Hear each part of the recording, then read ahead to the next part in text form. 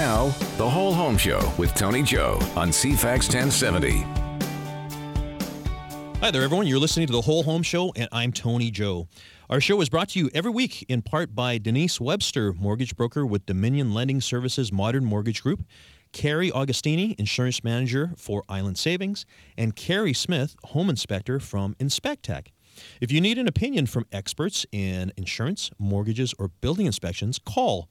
They are great people to know. Denise, Carrie, and Carrie are local experts. They'd be happy to help you out.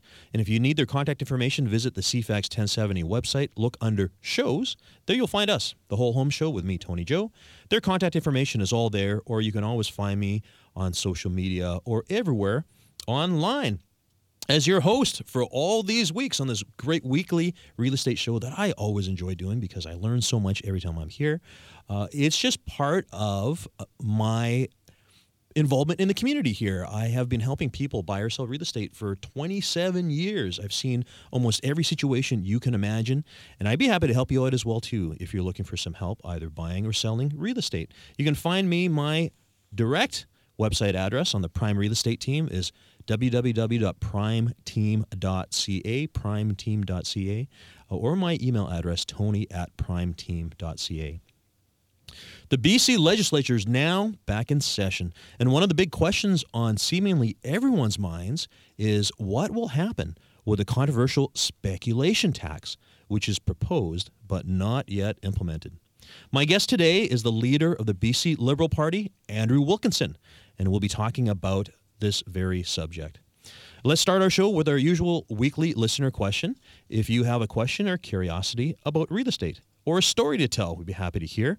Give us a call. The number is 250-414-6540. That's 250-414-6540. Or again, find us online or email me directly.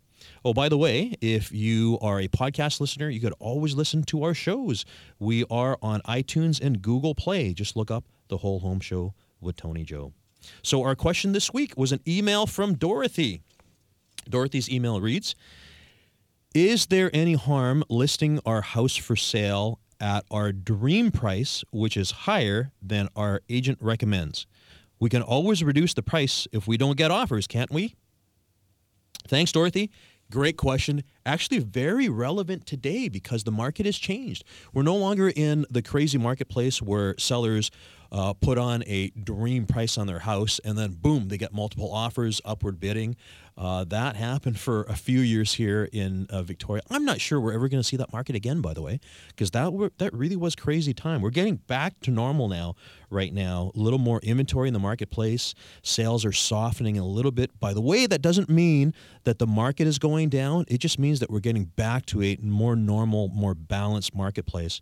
So right now, a lot of sellers are trying to figure out what their best option is as far as pricing their home for sale is concerned. This is the reason why Dorothy has asked the question. Now, Dorothy, we get this all the time. You know, it's very common for us in the real estate business to hear, why don't we price high? We can always reduce later. Well, let me run you through some of the scenarios that you will bump into if that is what you choose. Number one, you will lose your highest amount of activity because whenever a listing is brand new, that's when all the eyeballs are on it. That's when all the showings occur.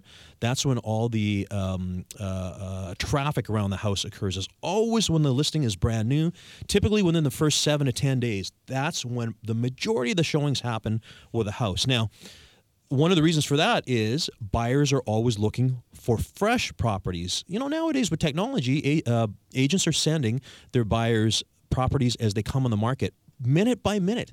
And people are always looking for the new inventory that comes on the line. So here's the thing. If you are priced high and a buyer sees the property and says, you know, it's an area that I like, the house looks nice, but I'm looking at other houses as well too. This one here seems to be $50,000 or $100,000 overpriced. Well, guess what? They're not going to bother looking at the house. In fact, they'll probably sit there and wait. They may even say to themselves, you know what? We'll wait for a little while and we'll see if that property reduces in price. But here's the problem with the next step. The next step is buyers typically won't come back. So even if you did get people looking at the house when it was overpriced, they will say, yeah, it's nice, but it's not really grabbing me, especially at the value level. They go away. They start looking at other houses. Very rarely do they ever come back because they're on to the next thing, right?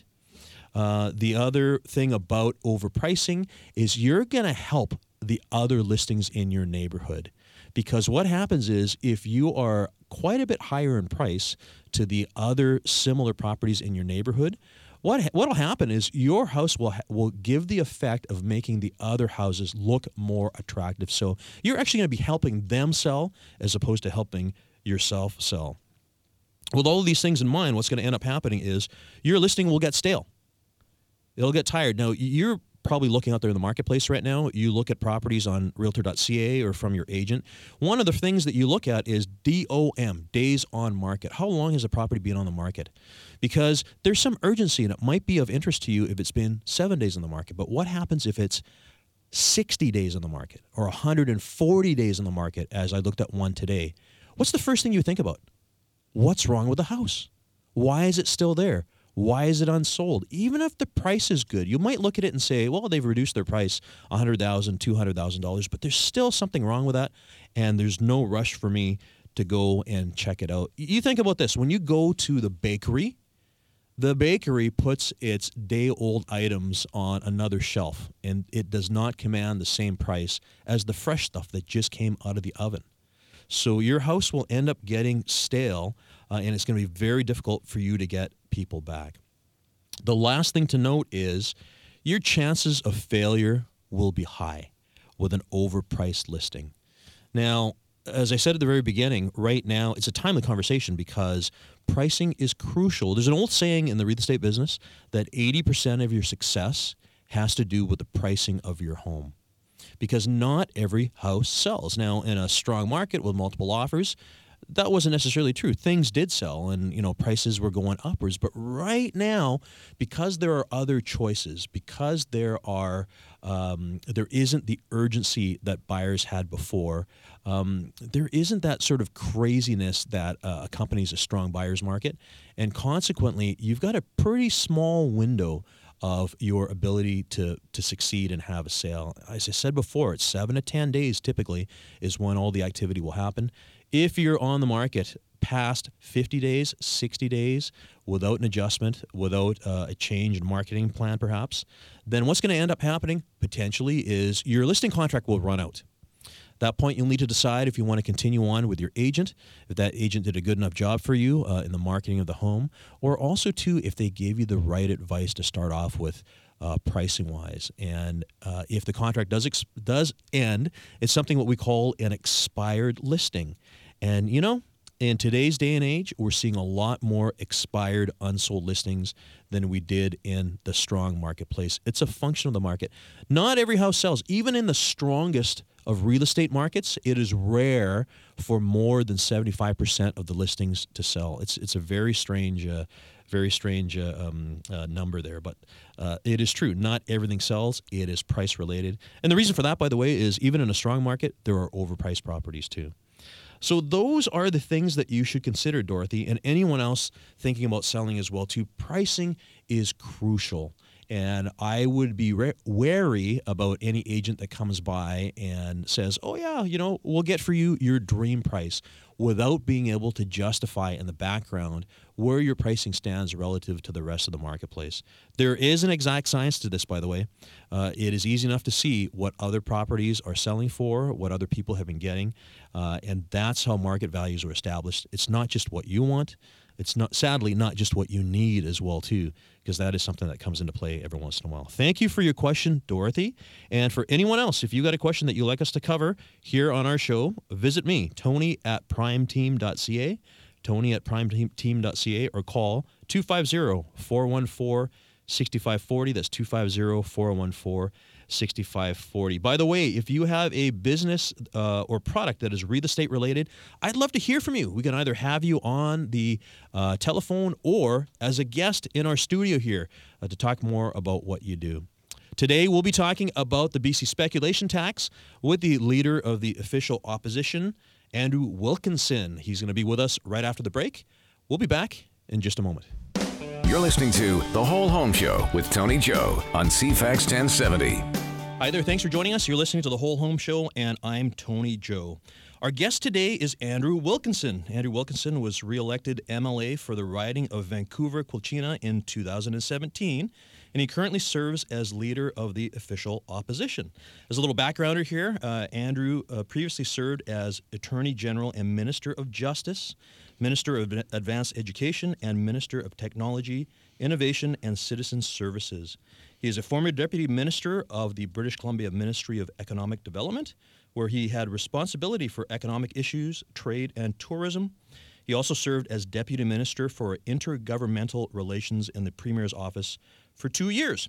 Prior to his election as MLA, Andrew worked as a lawyer in the Vancouver offices of a major national law firm. And prior to being called to the bar, Andrew was educated and licensed as a physician.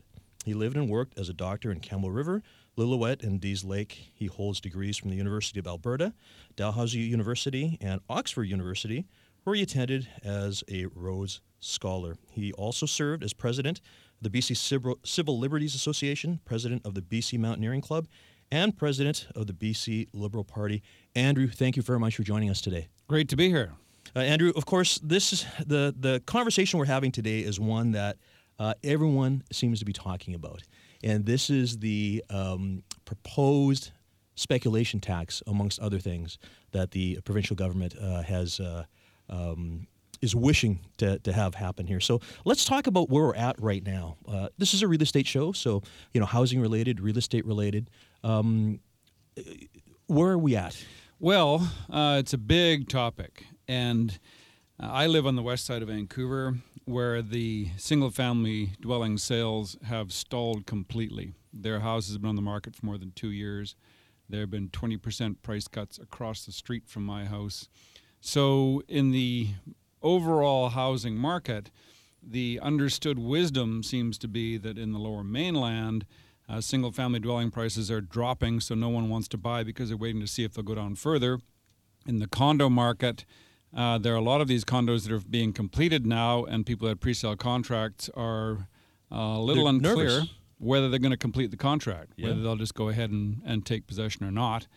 The prices are staying pretty static in the condo and townhouse market, but there's a general kind of angst out there in that Lower Mainland market. Now, I, interestingly, had the chance to travel around the province and went to Revelstoke, and lo and behold, the answer is exactly the same there. Town of 5,000 people in a mountain canyon in the middle of the province, and you think, how is that possible? But this phenomenon of a turn in the housing market is spreading all around. We've heard about the South Island situation, which you know much better than I do. Slightly different markets here. Langford is not Oak Bay. City of Victoria is not the same as North Saanich. So there are more diverse markets here, but I think a lot of the same issues apply. Partly it's in the big picture because we know that interest rates are creeping up. Now that the NAFTA deal has been done, there's talk about those rates going up further. Mm-hmm. We're hearing a lot about the federal stress test, which means that people buying a property had to prove that they had more than enough income, not just enough income.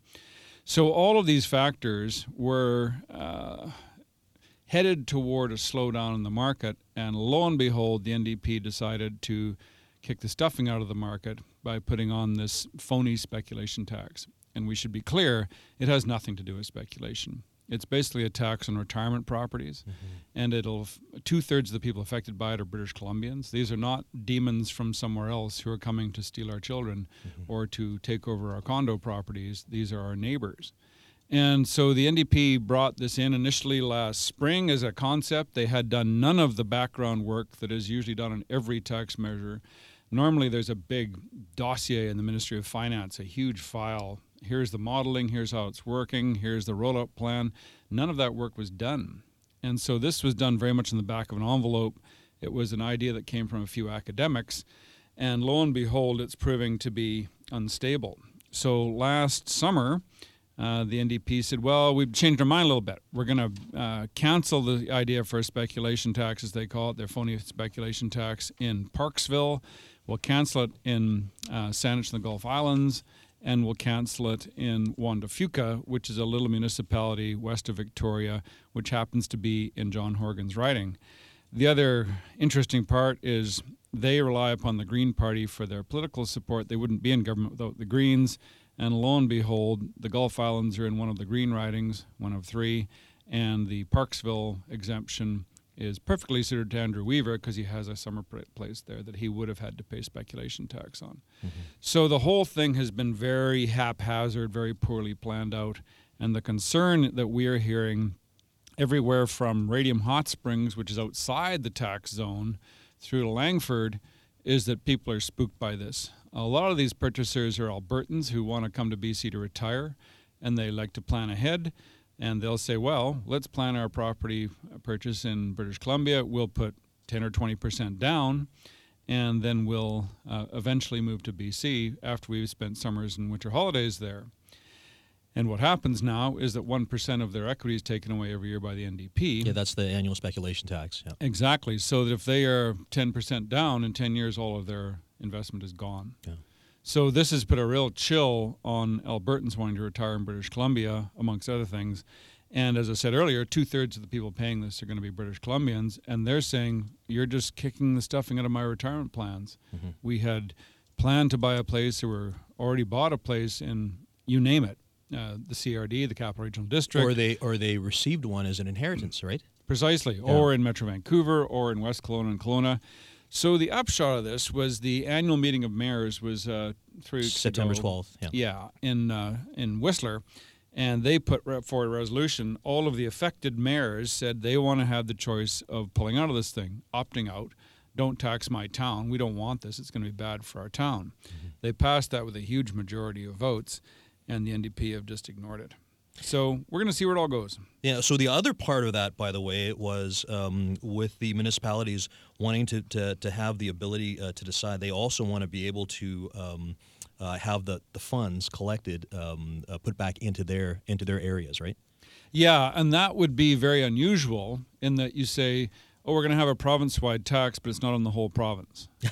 Okay, we get that. There's the TransLink tax in Metro Vancouver, which pays and for why transit. does that affect the people outside of the Vancouver area, right? Exactly. Yeah. So there's this idea that if you're going to single out my community for special taxation, then the mayors say, well, then you should leave the tax where it is collected, which is the idea of the TransLink tax. It's used for transit.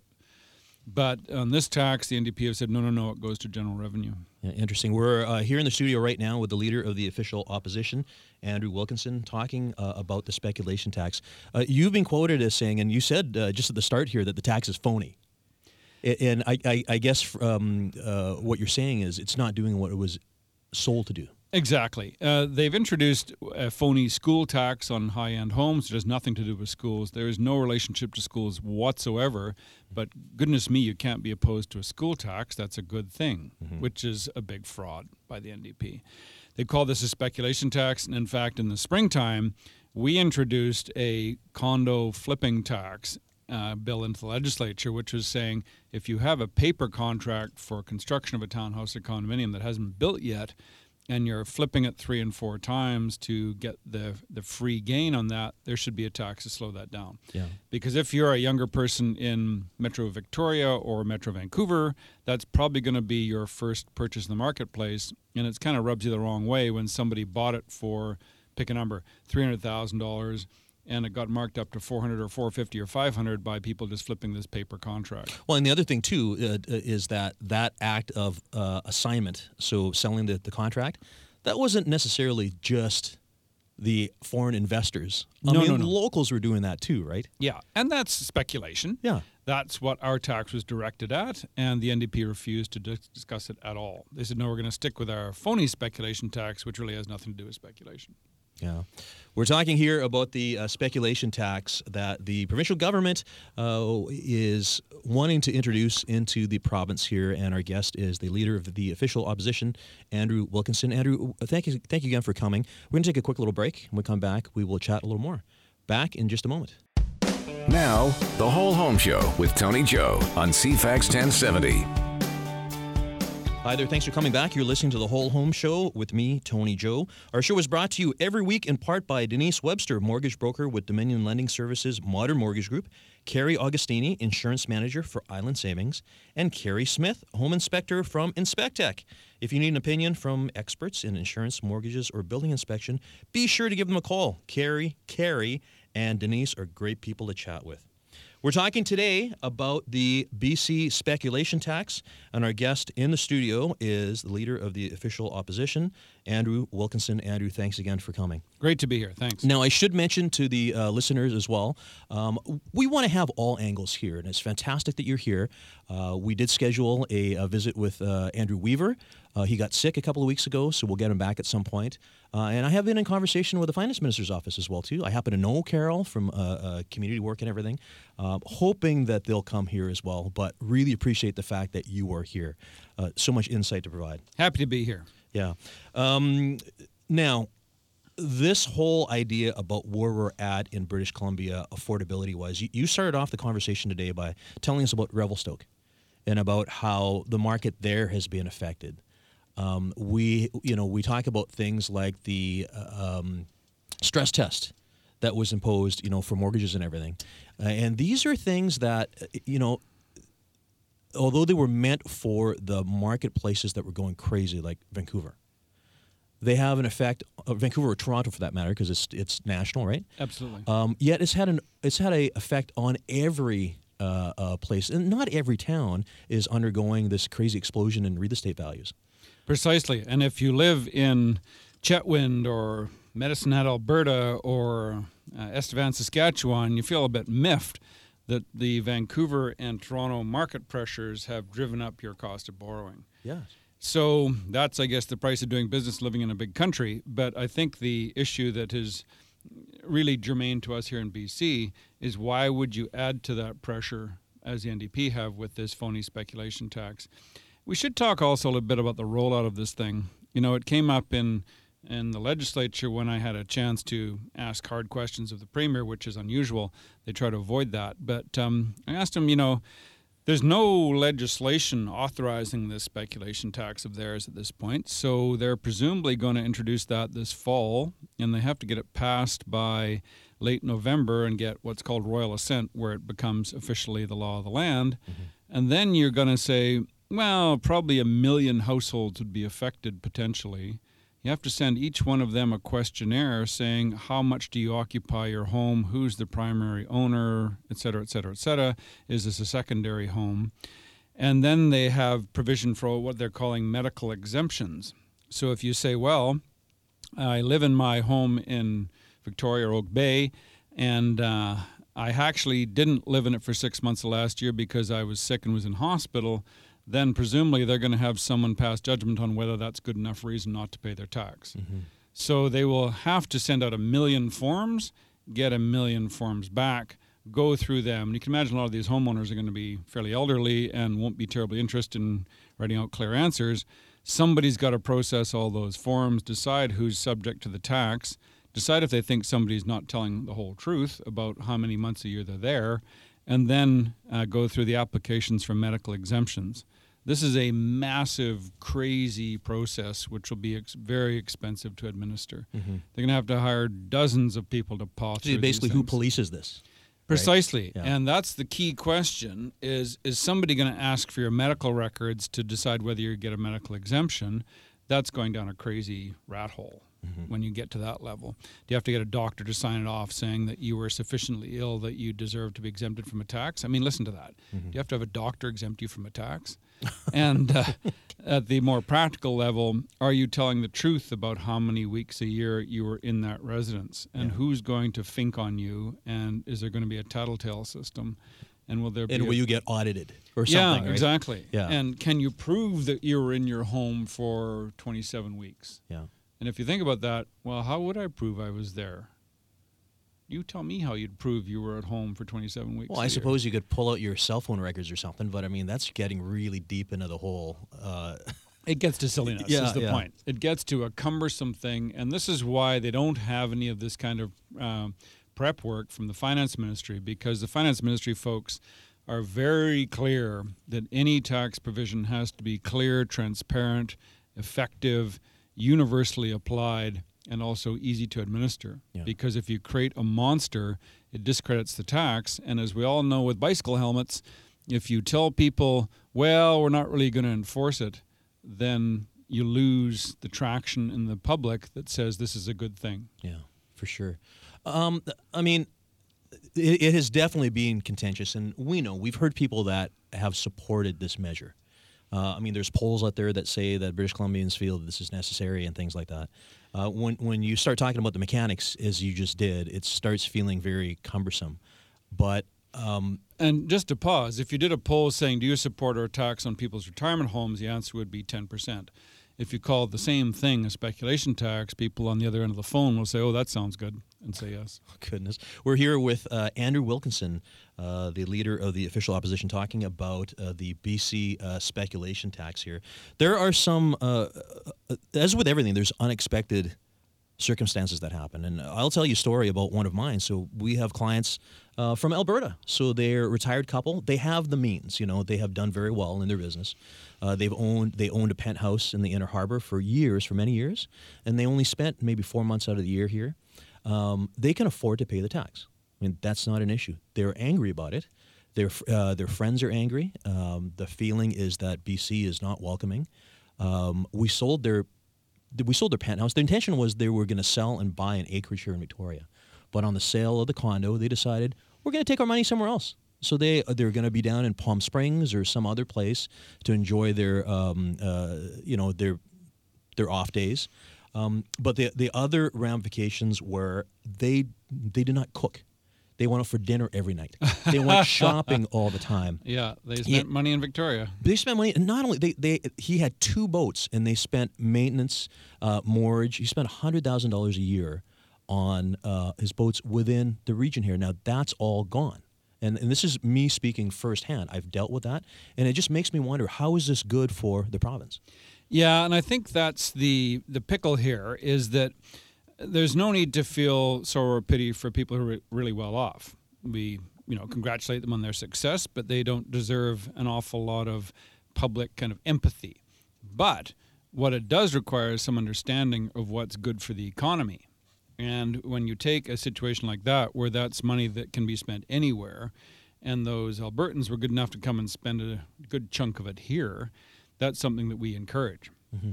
When that money leaves the province, that's a problem. And that is, one of the unforeseen consequences of this thing is it antagonizes people when they feel like what they have built up their plans around is suddenly being taken away. They get really ventilated about it, and they do things that are absolutes. Yes or no. I've had it with British Columbia. I'm out of here. There's another angle on the speculation tax that people forget about, and being the phony speculation tax, it's about building accommodations for people. It's an issue here in Victoria. It's a very big issue in Vancouver, is the time it takes to actually do anything once you purchase the property. So the classic one is along Cambie Street in Vancouver, which is all being rebuilt from 1950s bungalows. So you're talking the development timeline.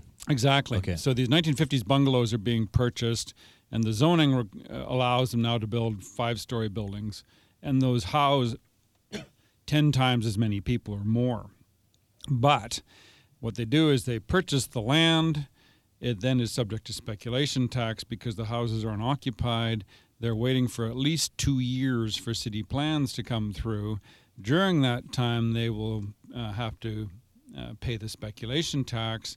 And of course, that gets built into the eventual purchase price for the purchasers of those units. Who pays that at the end of the day? It's not the builders. Yeah. It's the eventual buyers. Yeah. So the tax baseline of that purchase just goes up and up and up. So the understanding now in Vancouver is to buy a single dwelling of any kind, you're looking at a minimum of $300,000 in government-imposed taxes. In addition to? Before the building gets built and before the land is bought. Yeah. And so what does that do to, younger people who've arrived? They're 32, they say, okay, it's time. They're in a couple, they've got their assets combined, and they look around and think, well, we better find another $300,000 to keep the city and the province happy before we even look at the marketplace. or maybe think about going somewhere else. Precisely. Yeah. And that's Canada's concern is, sure, it's an attractive place to live, but you got to have an income that exceeds your expenditures. You're going to go down the drain. So unfortunately, it means that people start to look elsewhere for employment. Amazing. We're here with the leader of the BC Liberal Party, Andrew Wilkinson. We're going to take a quick break. When we come back, we'll be picking up our conversation on the BC speculation tax. Back in a moment. This is The Whole Home Show with Tony Joe on CFAX 1070. Thanks for joining us again. You're listening to The Whole Home Show, and I'm Tony Joe. We're talking today about the BC speculation tax. With me here right now is the leader of the BC Liberal Party, Andrew Wilkinson. Andrew, thanks for coming. Good to be here. So many people have been talking about this, support or not in support. I was at an event a couple months back that Ken Mariosh, the developer locally here, put on, and one of the guests was Brad Wall, the former Saskatchewan Premier. And one of the things that he mentioned to me he mentioned to us that really hit home for me was this whole conversation about not diluting your brand. And it got me thinking, when the province instigates things like this, what are we doing about the brand? What are we doing to the brand of British Columbia? Well, this is a much wider conversation than real estate in terms of what the current government is doing to British Columbia. I mean, we've got this crazy lawsuit that they've got in place to try and block a federally approved pipeline, which is owned by the people of Canada now. We have the governor of British Columbia saying, well, we're going to block this federally approved project even though Canadians own it. We've got their approach to property, which is in their phony speculation tax, the phony school tax, and all of this adds up to 18 new taxes that the NDP have either imposed or increased from the lower taxes earlier on. And so the question then comes up for me as the parent of kids who are 20, 22, and 24. What are we telling them? There's no talk from the NDP about how to stimulate the economy except the acceptance of the LNG Canada proposal in northern BC, which my kids would think isn't really relevant to them. And so what are these youngsters supposed to do? The idea is to encourage employers, encourage employment, because it has been suggested that British Columbia has much more of a problem of lower incomes compared to the cost of living than the actual cost of living itself. It's expensive to live in Hong Kong or Tokyo or London or San Francisco, but their incomes are much higher than they are in British Columbia. Mm-hmm. So unless we can incent and encourage those kinds of well-paid jobs from employers, we'll continue to be in this struggle of a high cost of living with relatively low incomes, which really starts to grind on everybody. Well, one of the issues there is it has been difficult to attract good employees here because of the cost of housing. Yeah, and this is a growing problem because if you think of yourself as being one of the national banks or the RCMP or an airline or any other employer that is national in scope and moves people around, as soon as you say to the 28-year-old or the 38-year-old in Winnipeg or Calgary or Hamilton or Montreal, wow, good job opening in Vancouver, would you like to go there? And the universities have a really big problem with this. The employee comes and kicks it around, comes to Victoria on a sunny day like today and says, wow, this would be a great place to live, good schools, nice people, great way of life. And then they pick up the real estate magazine and think, holy smokes, we cannot possibly afford this. So they go back to where they're from and give up. Yeah. Well, and the other half, too, is they may not be able to afford to buy, but they also can't find anything to rent. Exactly. Right. And so the locals, all of us, have pretty much figured it out. We have a bed to sleep in. But it also reduces our social mobility. When people I rented for 15 years. I know what it feels like. And sooner or later you think, well, it'd be nice to stop being a renter and turn into someone who actually is investing in something for the long term, and I'll eventually own it once I've paid off the mortgage. If you put bigger and bigger obstacles in their way, then people say, well, I'm stuck in the rental market. And to come back where we started, this phony speculation tax from the NDP drives up the cost of new rental accommodation. So that person who's at that age, we did our first home purchase when I was 35. And that was at an affordable time, and I'll just mention in passing, it was at the end of the NDP regime when they had destroyed the property market and you could bid people down on properties. There'd been a 30% price correction at that point. drop in market value because of an NDP government. So we don't want to see that kind of crash. What we'd rather see is prosperity and the right kind of package of incentives to get people to build rental housing. Because if there's more rental housing, the prices will moderate. The rents will have to moderate because there'll be a slight excess of housing in the rental market, which means that the landlords have to offer you a better deal. Yeah. Right now, the rental stock is shrinking as more and more rentals get converted to condominiums because they can't make the rentals pay. And that means that 28-year-old is left high and dry. Yeah. You know, this is such an important point here, because something that comes up often in conversation is this whole conversation of cutting off supply or demand. And the simple fact that we're not providing enough supply, particularly in the markets of Vancouver and Victoria here. I mean, Victoria did not have any purpose-built rentals for 20 years. And even right now, whenever developers are building rental-specific properties, sure, they're expensive, they're new, they're shiny, you know, it's got all the new stainless steel stuff and everything. And there's often the thought of, well, why are they building this expensive stuff? But it is part of the housing continuum, right? Yep. And you know, we've got a bit of an idea on that I, in my last job before the election, was a Minister of Advanced Education responsible for universities. And we had reached a point with that, and it was actually UVic was going to be the pilot project to say, look, why don't we provide a framework where private money can come in and build student housing in large numbers? When you think about that, that would take a huge number of students out of the rental market and mean that more rentals are available for non-students. And, you know, I certainly didn't have granite countertops when I was renting. Yes, yeah. Stainless steel was something you saw in surgical instruments, not in your home. Yeah. And so we do need to ensure that there's the full scale of rentals from very affordable, which might be a little bit scruffy like I lived in for many years, through the kind of mid-range, the more presentable stuff, and into the higher range. But we can't just provide higher range rental housing for people, because the folks who are in those transitions in life, the ones who are coming out of school or changing jobs or get married for the first time, they're the ones you really got to look out for to make sure there's enough of a market of rental housing. Yeah, but what you touched on a little while ago was the fact that there are so many additional costs that developers have to look into municipally, typically. And it makes almost absolutely no sense for a developer to even think about doing lower-end rental housing. Yeah, and that's a big problem, because I think, you know, over time, I think of the places I lived in, they were mostly built in the 1920s or in the 1950s.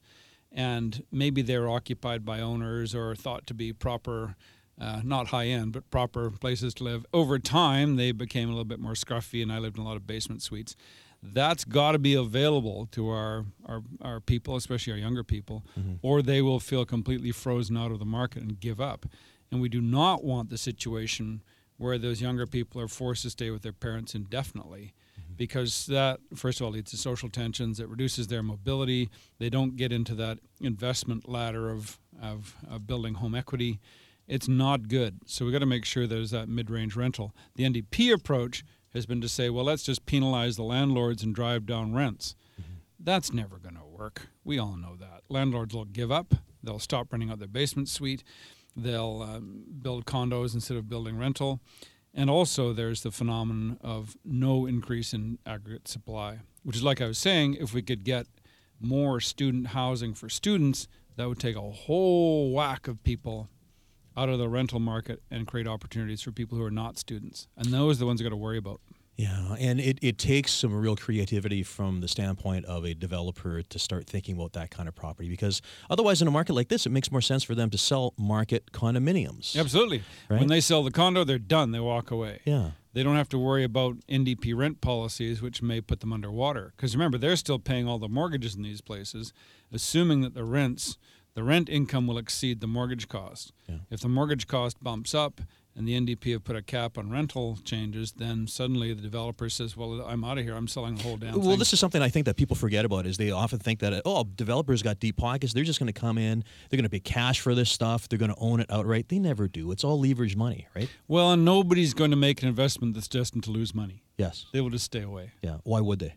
Oh, there's no point. And then word gets around, you can't make money in British Columbia, so don't invest there, and suddenly it goes dry. Well, and this is something you've bumped into with builder behavior, right? We're seeing this in a big way already, actually. We've heard about it from Langford, from West Kelowna, where rental construction projects have been canceled. Mm-hmm.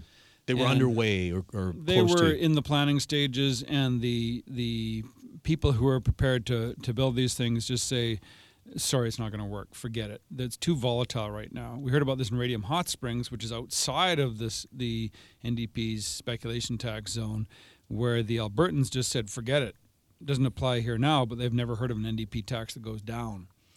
So that kind of spooked mentality is really problematic for our society as a whole. Mm-hmm. It was interesting you mentioned West Kelowna, because one of my colleagues we had on the air a few weeks back, she was telling us about the fact that over the summertime, typically the golf courses would be filled with trucks with Alberta plates. And this year, of all years, there is very few. Yeah, and this is a wider thing that a lot of Albertans got very upset about John Horgan's plans about the Trans Mountain Pipeline. And we hope that they'll get over that now, since we all own it. We're federal taxpayers, and we'll see where that goes. And then the speculation tax is just another kick in the pants. So Albertans have, in a big way, said they'll just stay away. Mm-hmm. And it was interesting. Actually, I was in an event in Kelowna. There were 350 people there, and they were very upset about this tax profile. And I just thought, well, maybe I'll just ask them. I lived in Alberta when I was in high school, and I said to this crowd of 350, so how many of the people in this room have either lived or worked in Alberta in the past? 70% of them put up their hands. Mm-hmm. And so some of us tend to forget that we're part of a big country, and people have charter rights to move wherever they want to, and they do. We don't want to become that pariah place where nobody wants to be involved because the costs are so high and the locals are unfriendly, and it's just a bad karma place, and we're dangerously close to that with the NDP. Well, this conversation's been going on for years about the foreign buyer, the foreign profile, and the statistics remain the same. Like, it's not a huge number, but yet, these things have come into play.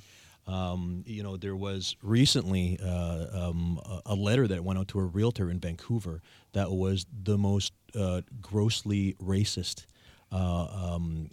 thing that I've read in a long time, and I was interviewed here at CTV talking about this, and it makes me wonder, where are we going right now in the grand scheme of things? Yeah, you're exactly right. And there's this phenomenon that David Eby, the Attorney General, is running up the flagpole now. He maintains that there's some kind of scandal about money laundering in real estate. Where's the proof? Every land title in British Columbia, let alone Canada, has names and addresses associated with it. So if you say something's been the subject of money laundering, point to the house, because this is really thinly veiled and it's directed at Chinese people. Yeah. Andrew, thank you very much for coming today, giving us your time.